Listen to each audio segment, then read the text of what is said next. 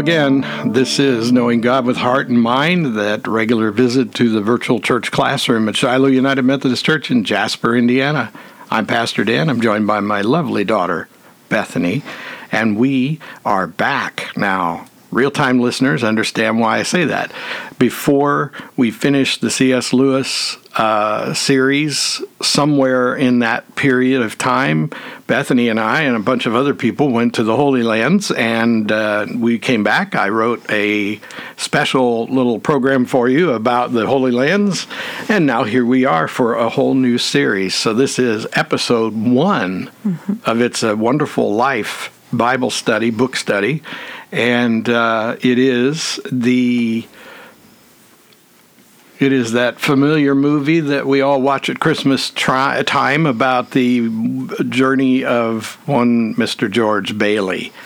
We're recording this around the second Sunday of Advent, so we're trying to put this around the time that you would be thinking of such things. Chances are every day of the week there is a place on the internet or your streaming device or cable TV, somewhere almost every day during the next few weeks, you're going to have a chance to watch this movie. It's always funny to me, though, because it's really not a Christmas movie. Like, there's a very small portion of the movie that takes place at Christmas time. True. But it's always, it's become this iconic Christmas movie. Because it ends with Christmas. Mm-hmm. And I guess that's good because, you know, it's a story about an ordinary guy who grows up in a very ordinary beginning of the 20th century town. Mm-hmm. And it gives us a picture of life as it was in many small towns, in most small towns all over Midwest America. And in this case, it's in New York State somewhere in a fictional place called Bedford Falls. And this story is basically about a guy who, you know, just like all of us, does little things throughout his life that don't seem to be that big a deal. But in the grand scheme of things, the movie shows us how each one of us, just by living our lives and being who we are, makes a difference in every other life and in every other part of community. And George has big plans. He's got a sort of feeling like this little town is holding him back, that he wants to live a bigger life in a bigger city in a bigger time. He wants to travel the world. He wants to build things. He's very smart. He's very organized and adventurous, and he's got all these ambitions. And then a series of events happen that change all of his plans, and he's disappointed. But in the end, he finds out that he has a really wonderful life. And we all love it because it reminds us of something very important that we all need to realize, is that every life matters and every life makes a difference. And that's the gist of the whole thing. So we're going to do a book study that I should say it's a study guide that was created by the same people that gave us the C.S. Lewis study guide that we used in our previous study.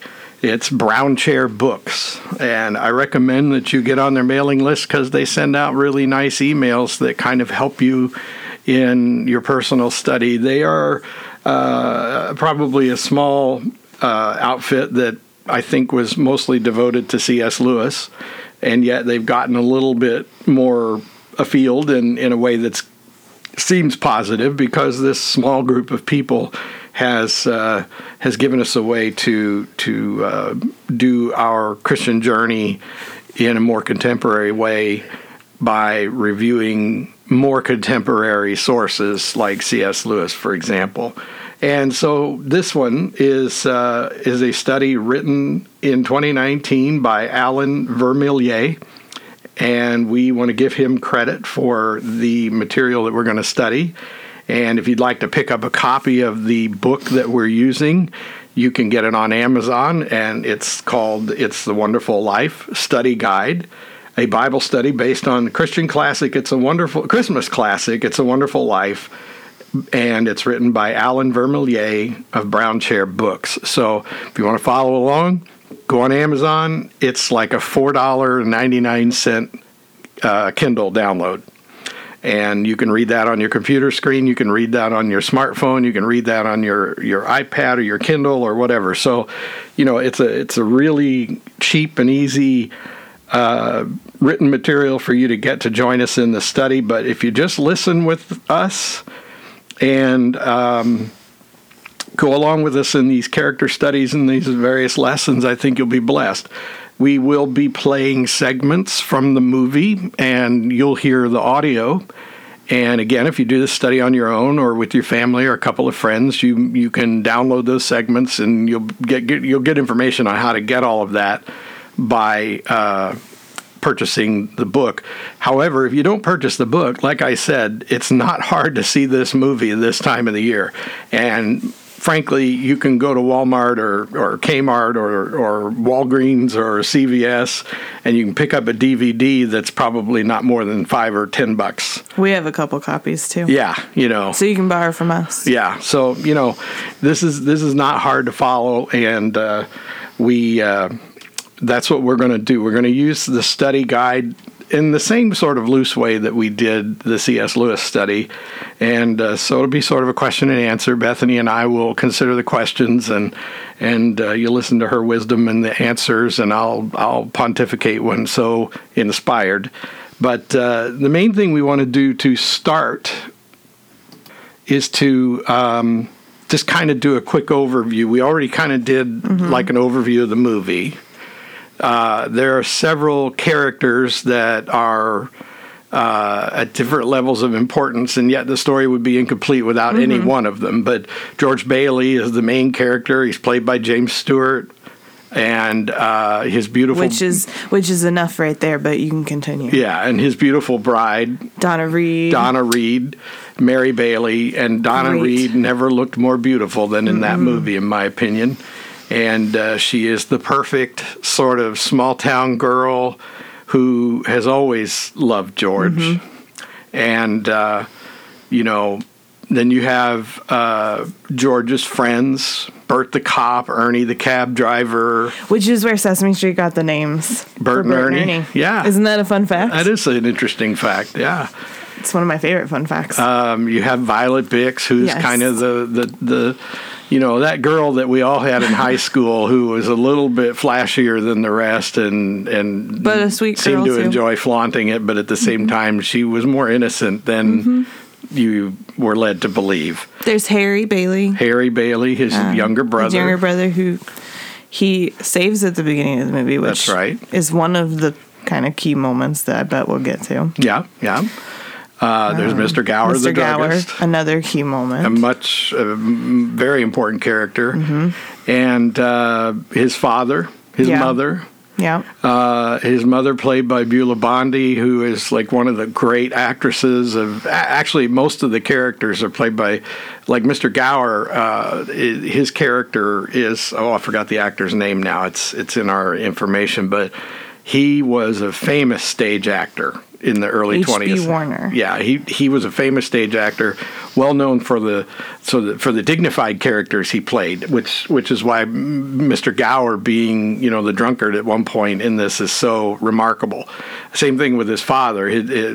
Peter Bailey is played by another famous actor, and if you watch old movies as much as we do, you see him all the time, and he plays like judges and things like that, and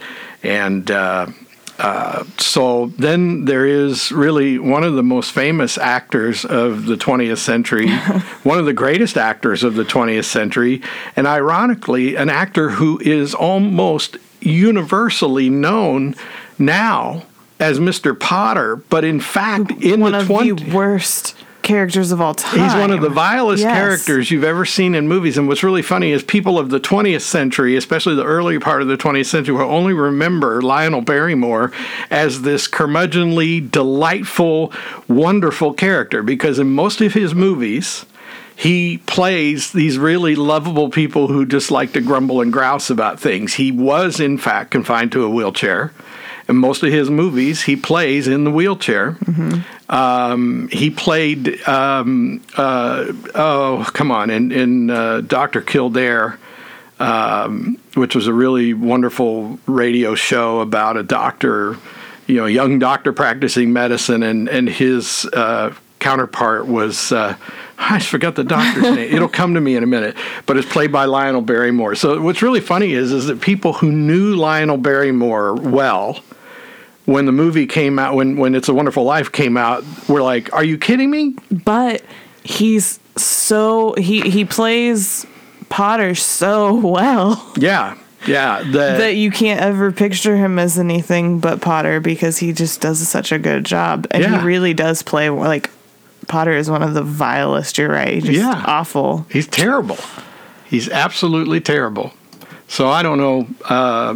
I guess that's, of course, he has this sort of henchman. I don't even know if the guy's got a name, but it's this silent sort of lurch character that pushes him around everywhere and does his bidding. And of course, Mr. Potter owns almost everything in town, and he despises the Bailey Building and Loan. Yeah. Would do anything to destroy it. And, that's kind of... We haven't mentioned Uncle Billy. Uncle Billy is a very important character, and that kind of comes in, Yeah. Uncle Billy, who is another character who's very well known. Thomas Mitchell. Thomas Mitchell is played in so many movies, and I've seen him play everything under the sun. He was active right up into the late 60s, and there are movies in color with him, and he's played every kind of character you can imagine. And I love Uncle Billy. So him playing this sort of bumbling, character is really kind of interesting because, again, I've seen him play Dirty Rotten Scoundrel cowboys. I've seen him play, rough characters and sweet characters. He's done it all. And then finally there's Clarence Odbody. Yes. Who is also played by a very famous actor and a well-known at that. He's been in dozens of old movies, and Henry Travers. And he's an interesting character. There are a number of familiar faces. If you're my age and you watch a lot of old TV and old radio, lots of supporting actors who are very familiar, and who are just, back then these guys worked all the time. They didn't come out with a movie every 5 years or whatever. These guys were showing up all the time in everything, TV, movies, whatever. So anyway, I'm turning our podcast into more of a, movie buff person. So basically, getting back to our study. Clarence is the only character that's not from Bedford Falls. That's right. Because even most of the other characters that factor in are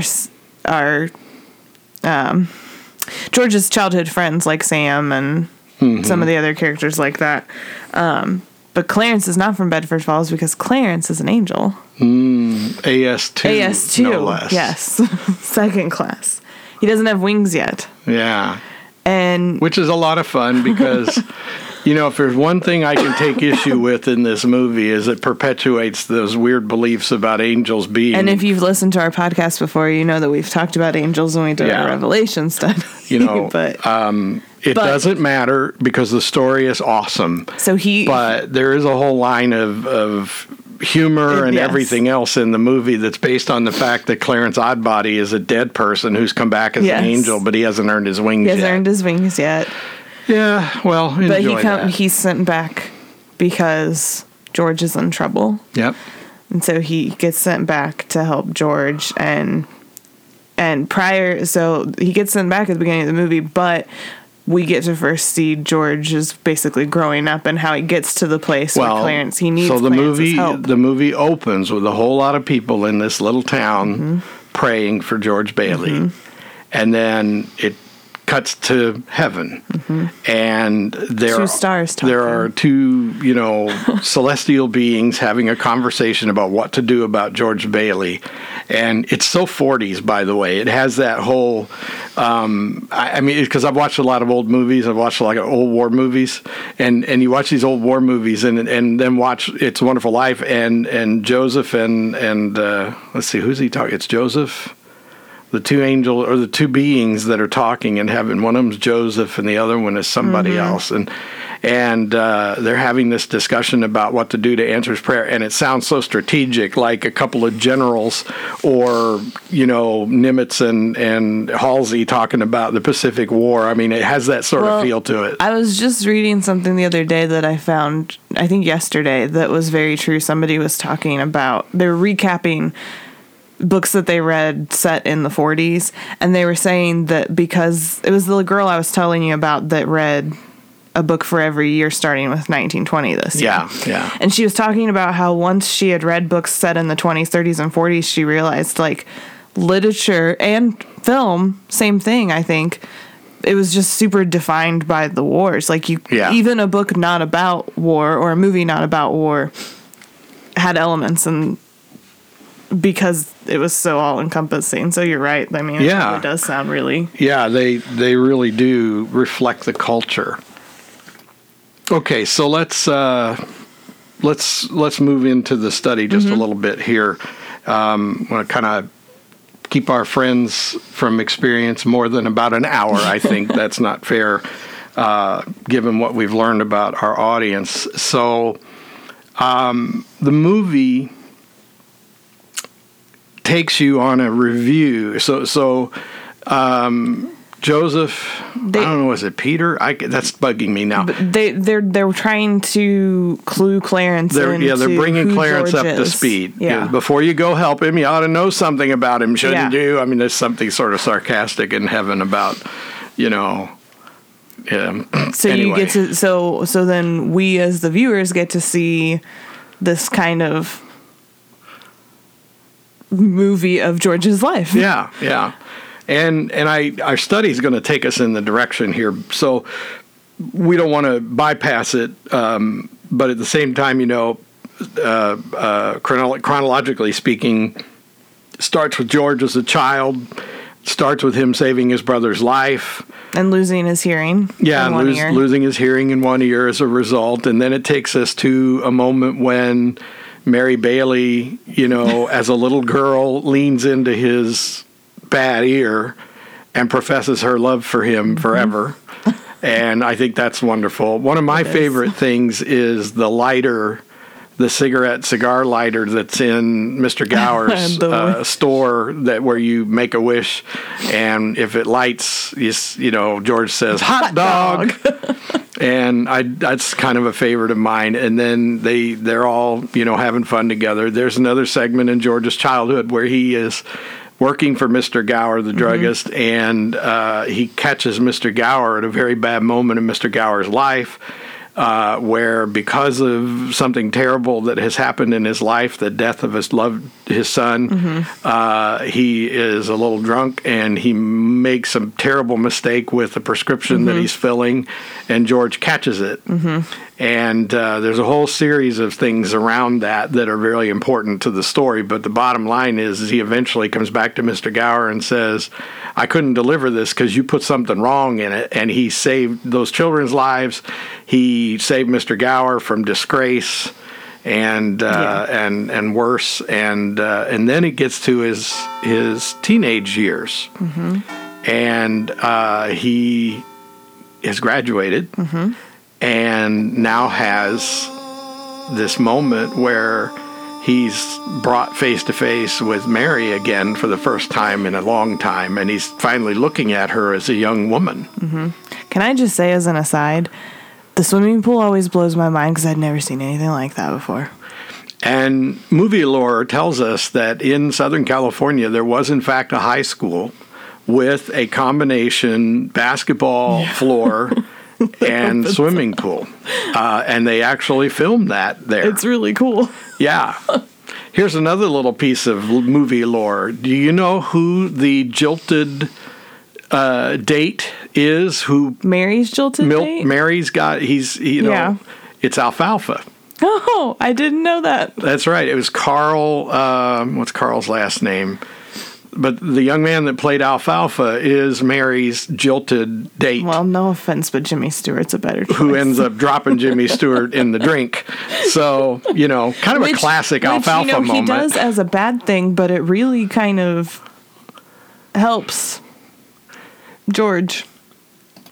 And so they're walking back all wet after that incident, and this is where we are in the story. So let's just listen to the segment now and then talk about this for a moment.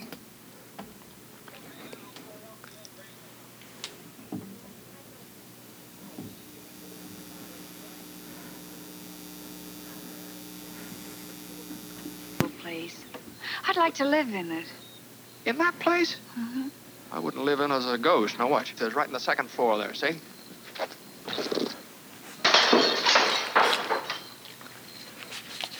What'd you wish, George? Well, not just one wish, a whole hatful.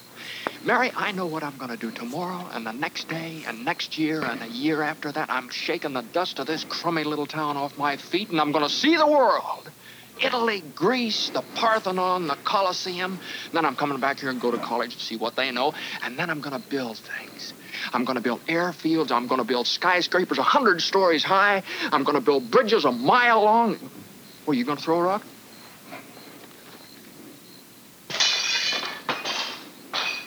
Hey, that's pretty good. What'd you wish, Mary?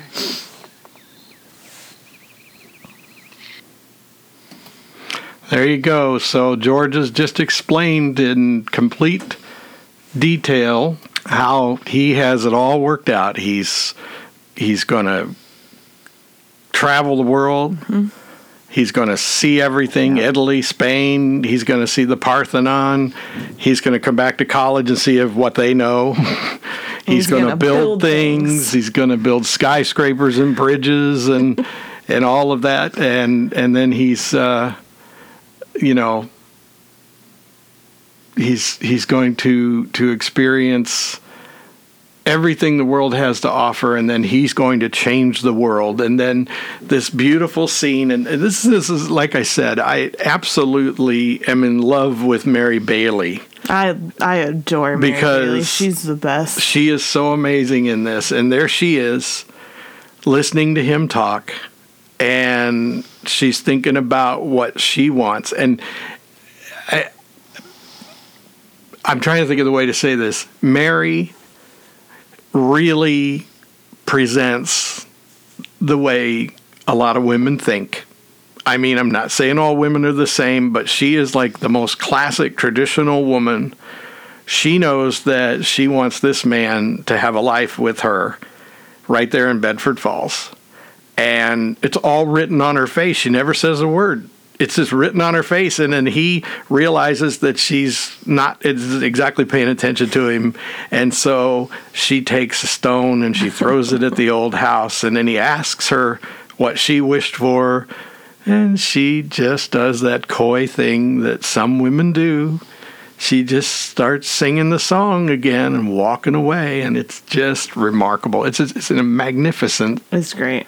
Her acting is just incredible in this particular case. So now the question.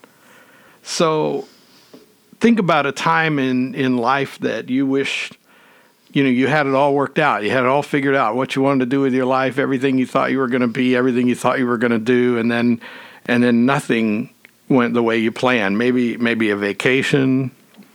Maybe you had some sort of plan for your life, and something changed it forever.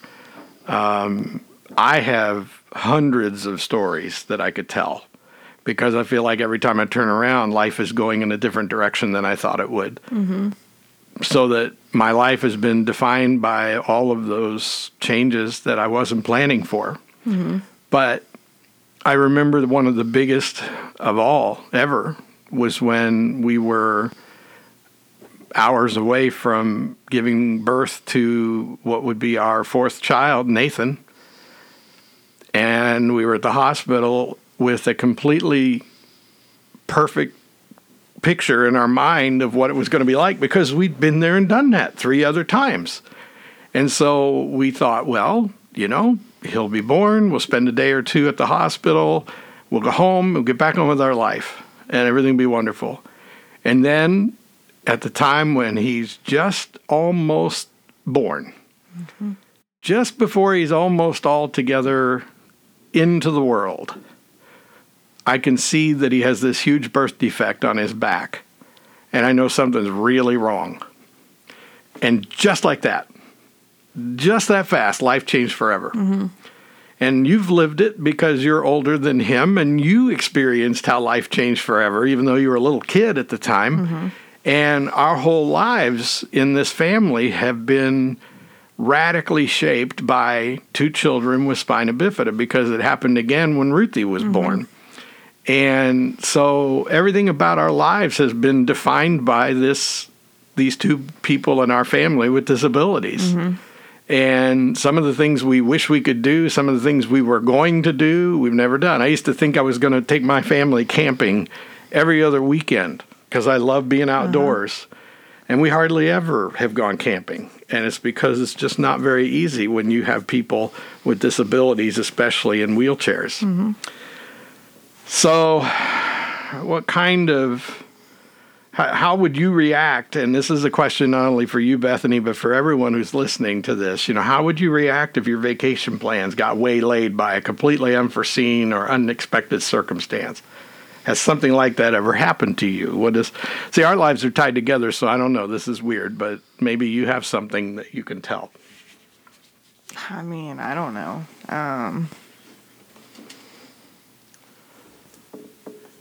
I think there have probably been times, but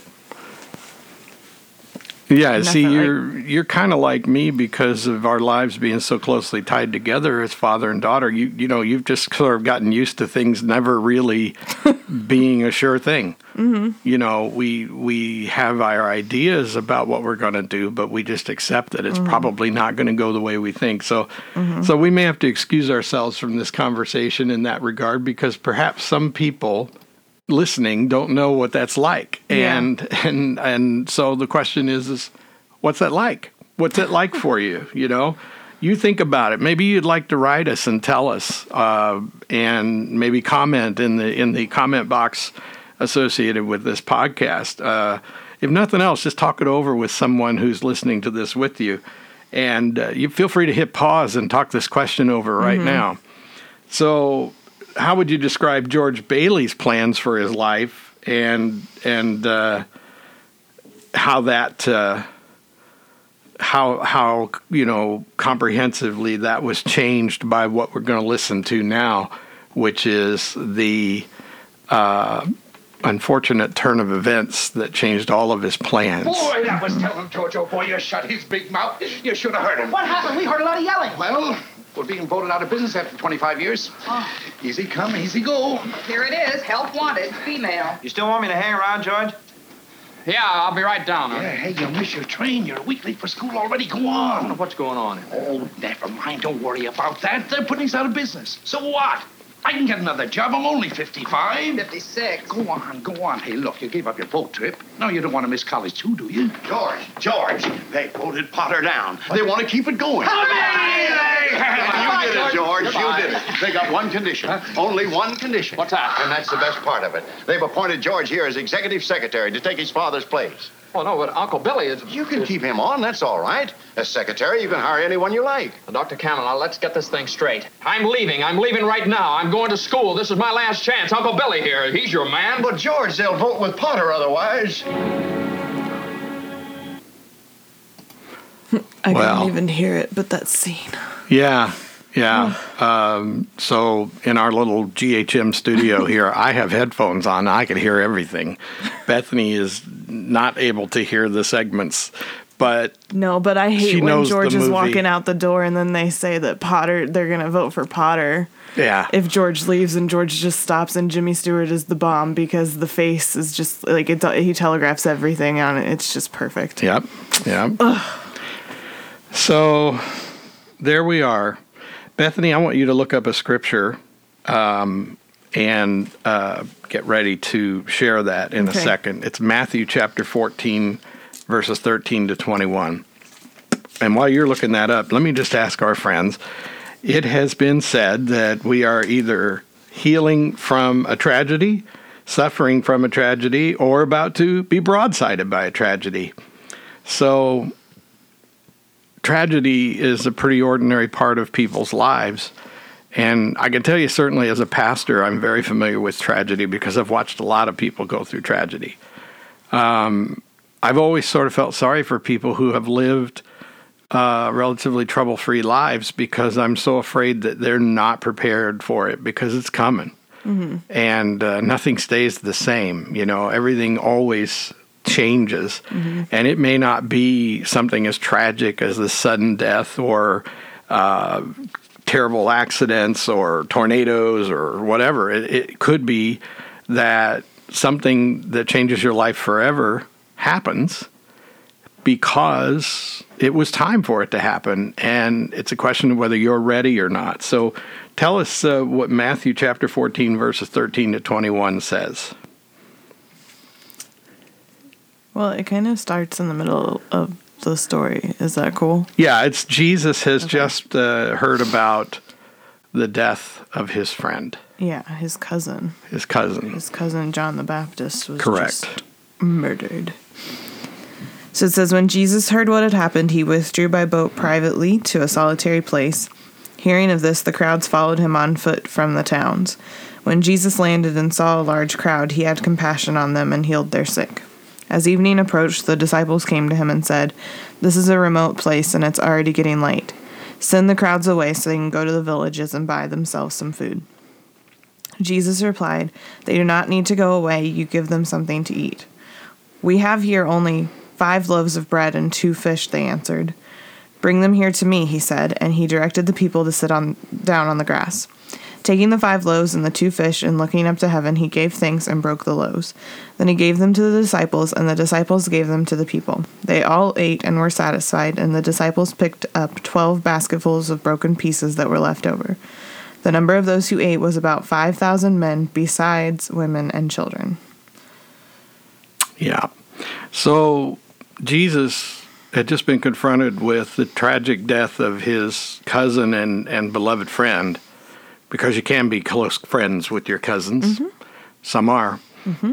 And you know, they told him this, and then a second later, he's being confronted with, "You have to do something." Boy, can I relate to this. You know, when you're in a leadership position, people will look to you for leadership sometimes when you are not ready to do it, when you are emotionally, physically unwilling. Mm-hmm. And then you realize you don't have any choice. Mm-hmm. They're looking to you for leadership, and you've been called to be that leader, and so you do it. And if you do it in the Spirit of Christ, I don't know that they ever realize how hard it was for you in that particular moment. I can really relate to that. Mm-hmm. So what does Jesus do? He feeds the people. Mm-hmm. He responds to this news by feeding the people. Eventually, he will withdraw to a quiet place. Yeah. And he will pray. And he will consider all of these events in a deeply reflective way. Now, the same sort of thing happens to George. He's lost his worldwide trip that he was going to take because of the death of his father. Now he's given up going away to school because of the board of directors saying the only way that this building and loan stays open is if you run it. So then he finally realizes that he and Mary need to get together and be married, and so they get married, and all the money he's been saving forever, he decides he's going to spend on the fabulous... They're going to go on an amazing honeymoon. Honeymoon with her, yeah. And then the stock market crash happens. Yeah. And what does George do that is Christ-like? That's beautiful. They go into the building and loan, and there's people there just panicking because they can't get their money and they want their money. And George realizes that there's no way that they are going to be able to do anything. But he also knows he has $2,000 in his pocket for his honeymoon. And which is a lot of money in 1929. Which is a lot of money in 29. And he and Mary look at each other and just start giving it. And the really beautiful thing, I think, isn't just what George does, it's the town. Because these people, they're not, some of them want all of, there's a couple that want everything they had in the building and loan, but then there's other townspeople who come up and they're like, "Oh, I'll get by on this much." And they ask George for $5. And so, listeners, how many of you remember Grandma Walton?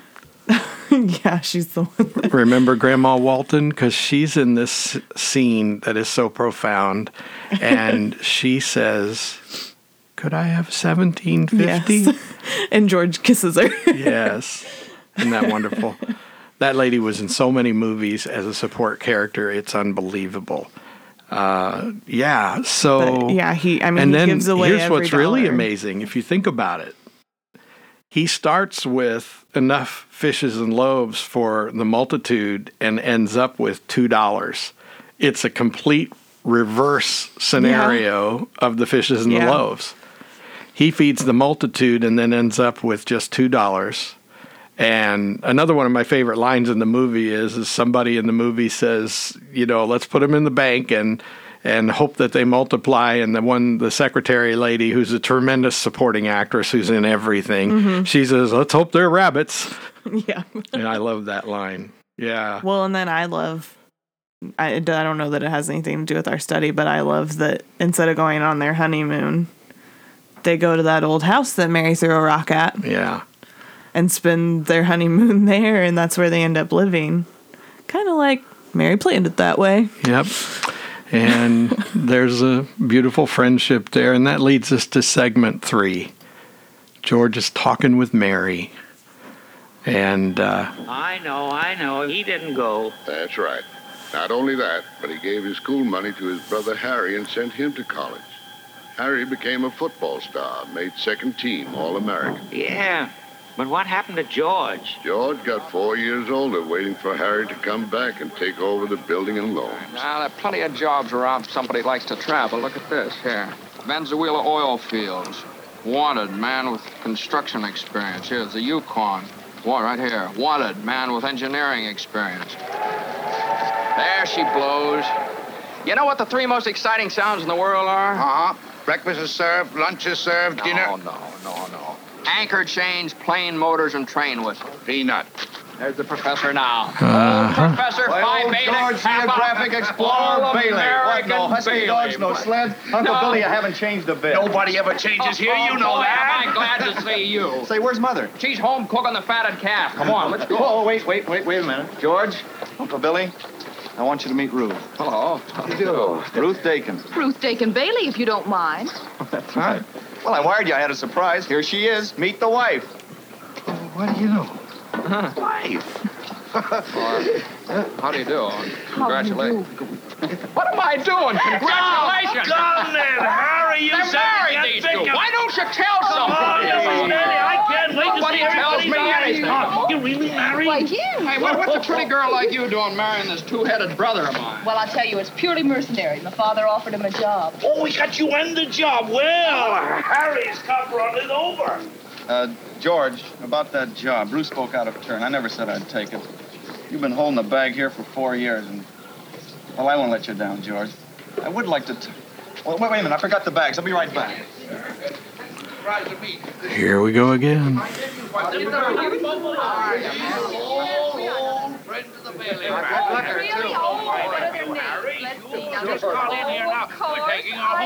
I want to tell you that we're going to give the biggest party this town ever saw. I want you to come to Harry, I'll be right here. Will you hear it? George. That's all Harry ever talks about. Ruth, what about this job? Oh, well, my father owns a glass factory in Buffalo. He wants to get Harry started in the research business. Well, is it a good job? Oh, yes, very. Not much money, but good future, you know. Yeah. Harry's a genius at research. My father just fell in love with him. You did, too. More great acting, because Ruth is this really small character. She's sweet. And yet she is so utterly real, you know, and actually I just realized that I was speaking a little off because I was jumping ahead to the next segment. And so I got George and Mary married before we played this segment. Yeah. So anyway, this beg your pardon, people, I can either go back and re-record it right, or you can just, bear with us. And those of you who do real life face-to-face podcast or Bible studies with me know that this is just kind of how it goes. So George at this point in this scene is still hoping for his chance to go to college, do what he wanted to do. And his chance, he thought, was coming when Harry came home. Right. Because Harry came home and would take over. Right. And Harry comes home with a beautiful fiance whose father happens to offer him a really good job. Yeah. And then, of course, the party happens. Yes. And his beautiful mom, and it's really funny because Beulah Bondi usually plays these really kind of crusty characters, and she's absolutely warm and lovely. Mm-hmm. And I got to say it just because it's one of my favorite segments in the movie, too. There was an accident that stayed in the movie, and it's absolutely delightful.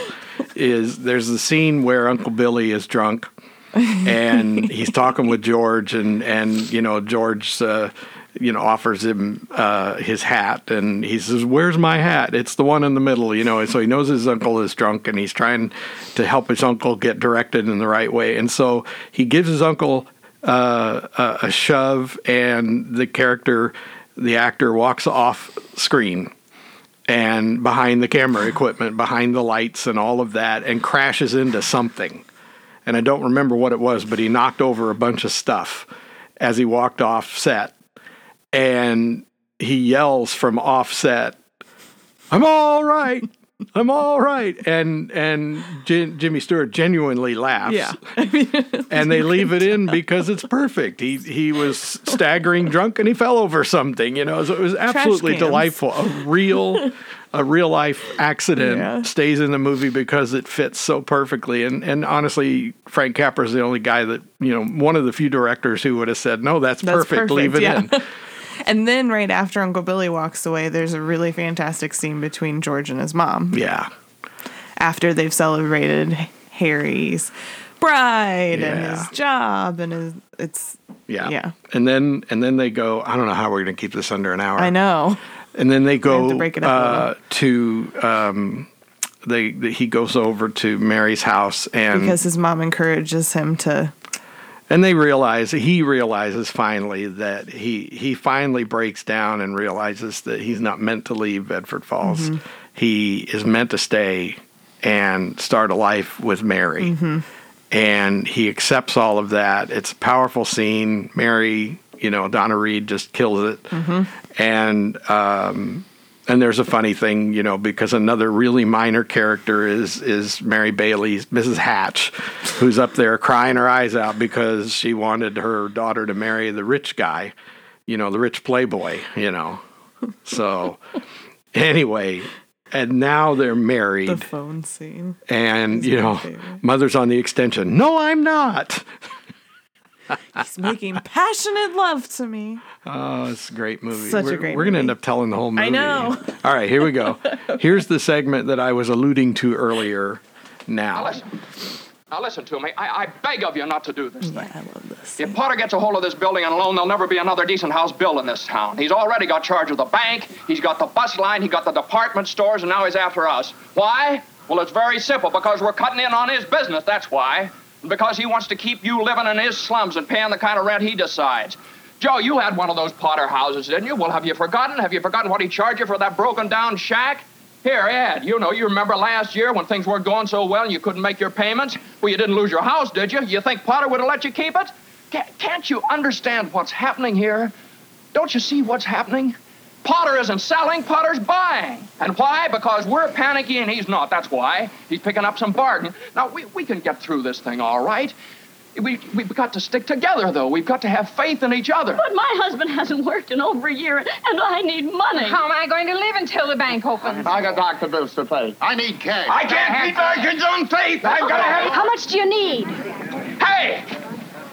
I got $2,000. Here's $2,000. This will tide us over to the bank reopens. All right, Tom, how much do you need? $242. No, Tom, just enough to tide you over until the bank reopens. I'll take $242. There you are. That'll close my account. Your account's still here. That's a loan. Okay. All right, Ed. Well, I got $300 here, George. All right, now, Ed, what'll it take until the bank opens? What do you need? Well, I suppose $20? $20. Now you're talking. Thanks, Ed. That's fine. All right. Now, Miss Thompson, how much do you want? But it's your own money, Now, George. don't mind about that. How much do you want now? I can get along with 20, all right. $20, fine. And I'll sign the paper. You don't have to sign anything. I know you. You pay when you can. That's okay. All right, Miss Davis. Could I have $17.50? Bless your heart. Of course you can have it. You got. There it is. Grandma Walton. Yeah. Well, and again, we screwed up and told that story already. So George, he's married to Mary. His honeymoon's been ruined. All of his money's gone, and now he is finally coming home, and he's now married to Mary. And this is the next segment. Oh, Mr. Potter, I need help. Through some sort of an accident, my company's short in their accounts. The bank examiner got there today. I've got to raise $8,000 immediately. Oh, that's what the reporters wanted to talk to you about. The reporters? Yes, they called me up from your building and loan. Oh, there's a man over there from the DA's office, too, who's looking for you. Please help me, Mr. Potter. Help me, won't you, please? Can't you see what it means to my family? I'll pay any sort of a bonus on the loan, any interest. If you still want the building and loan, George, could it possibly be there's a slight discrepancy in the books? No, sir, there's nothing wrong with the books. I've just misplaced $8,000. I can't find it anywhere. You misplaced $8,000? Yes, sir. Have you notified the police? No, sir, I didn't want the publicity. Harry's homecoming tomorrow. Yeah, I'm going to believe that one. What have you been doing, George? Playing the market with the company's money? No, sir, I haven't. What is it, a woman, then? You know, it's all over town that you've been giving money to Violet Bick. What? Not that it makes any difference to me, but why do you come to me? Why don't you go to Sam Wainwright and ask him for the money? I can't get a hold of him. He's in Europe. Well, what about all your other friends? Well, they don't have that kind of money, Mr. Potter. You know that. You're the only one in town that can help me. I've suddenly become quite important. Well, what kind of security would I have, George? Have you got any stocks? No, sir. Bonds? Real estate? Collateral of any kind? I have some life insurance. $15,000 policy. Yes, how much is your equity in it? $500. $500? And you asked me to lend you $8,000. Look at you. You used to be so cocky. You were going to go out and conquer the world. You once called me a warped, frustrated old man. What are you but a warped, frustrated young man?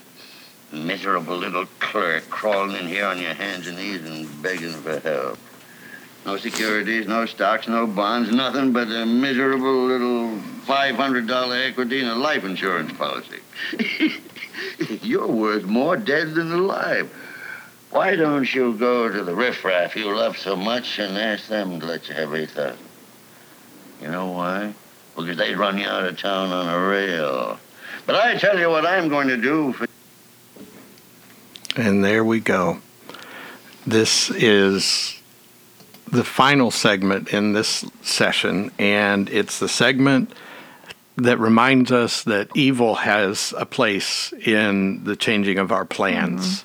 That some things are circumstantial, some things are just life happening, and then there's the reality that evil is always there looking for an opportunity. And the thing is the more good you do, the more of a difference you make to bring about the kingdom of God in a real expression. Now, you know, this movie doesn't present an overtly Christian message, but that's all over the movie because it's a Christian value that we would do things to better our world by being like Christ. Well, and that clip takes place kind of significantly down the road. Like, this is... George and Mary have been married for a while. They have like 5 kids. Yeah. Like, they have a whole passel of children. And they've done all kinds of things in Bedford Falls. Yeah. To make life better for people. Like Mr. Martini, one of his good friends that comes up. Yep. The reason that is a good friendship is because George and Mary made it their mission to make sure that everybody in town had housing. Yeah. And so and so Potter hates him because George is looking out for everybody and Potter's looking out for himself. That's exactly right. That really sums it up beautifully. And so one of these days, you're going to, whoever you are, you're going to be thwarted by evil, nothing less. I've experienced it. I can honestly say that there are two things that happen when evil strikes me. Number one, the first thing I do is I sort of deny it because I don't think I'm good enough to deserve torment from the enemy.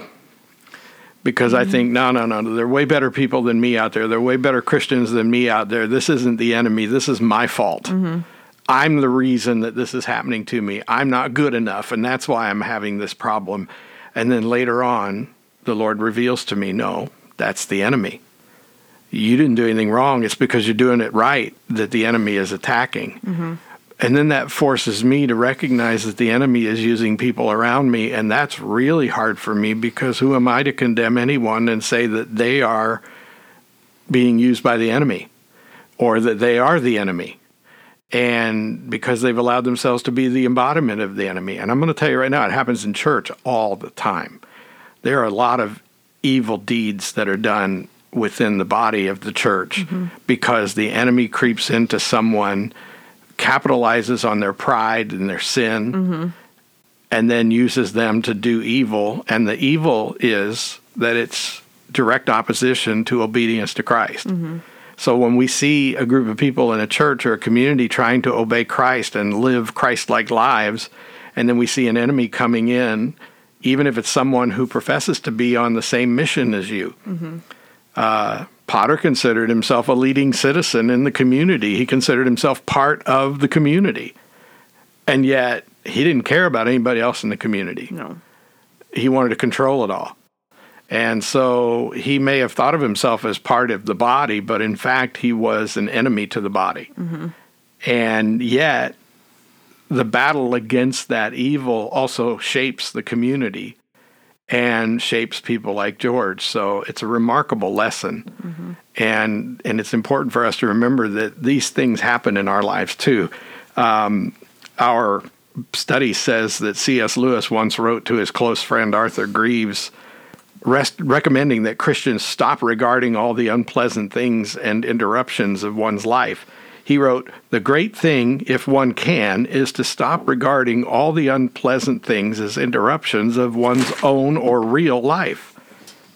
The truth, of course, is that what one calls the interruptions are precisely one's real life, the life God is sending one day by day." And that is so true. And if there's one thing that growing older gives you, it's the wisdom to recognize that, that everybody's life is about the interruptions.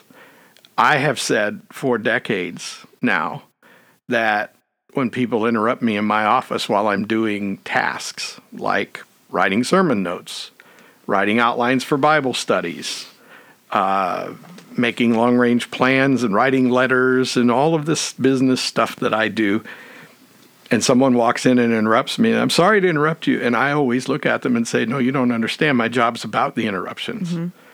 And that's really true, because the interruptions are when the priestly pastoral role is filled.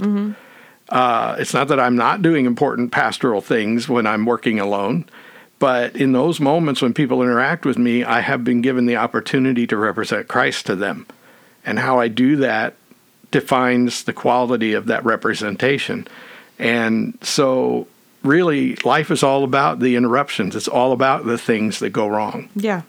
And what happens to people who live their plans and work their plans is that they get to what they planned for and they realize that a whole lot of life went by and they don't even remember it. Yeah. You know? Yep. Your great-grandmother just passed away a couple of days ago. She was 94 years old. She had a wonderful life. But I often wonder if I could live to 94 years, you know, would I regret anything? And I would say I would regret the parts I don't remember. Yeah.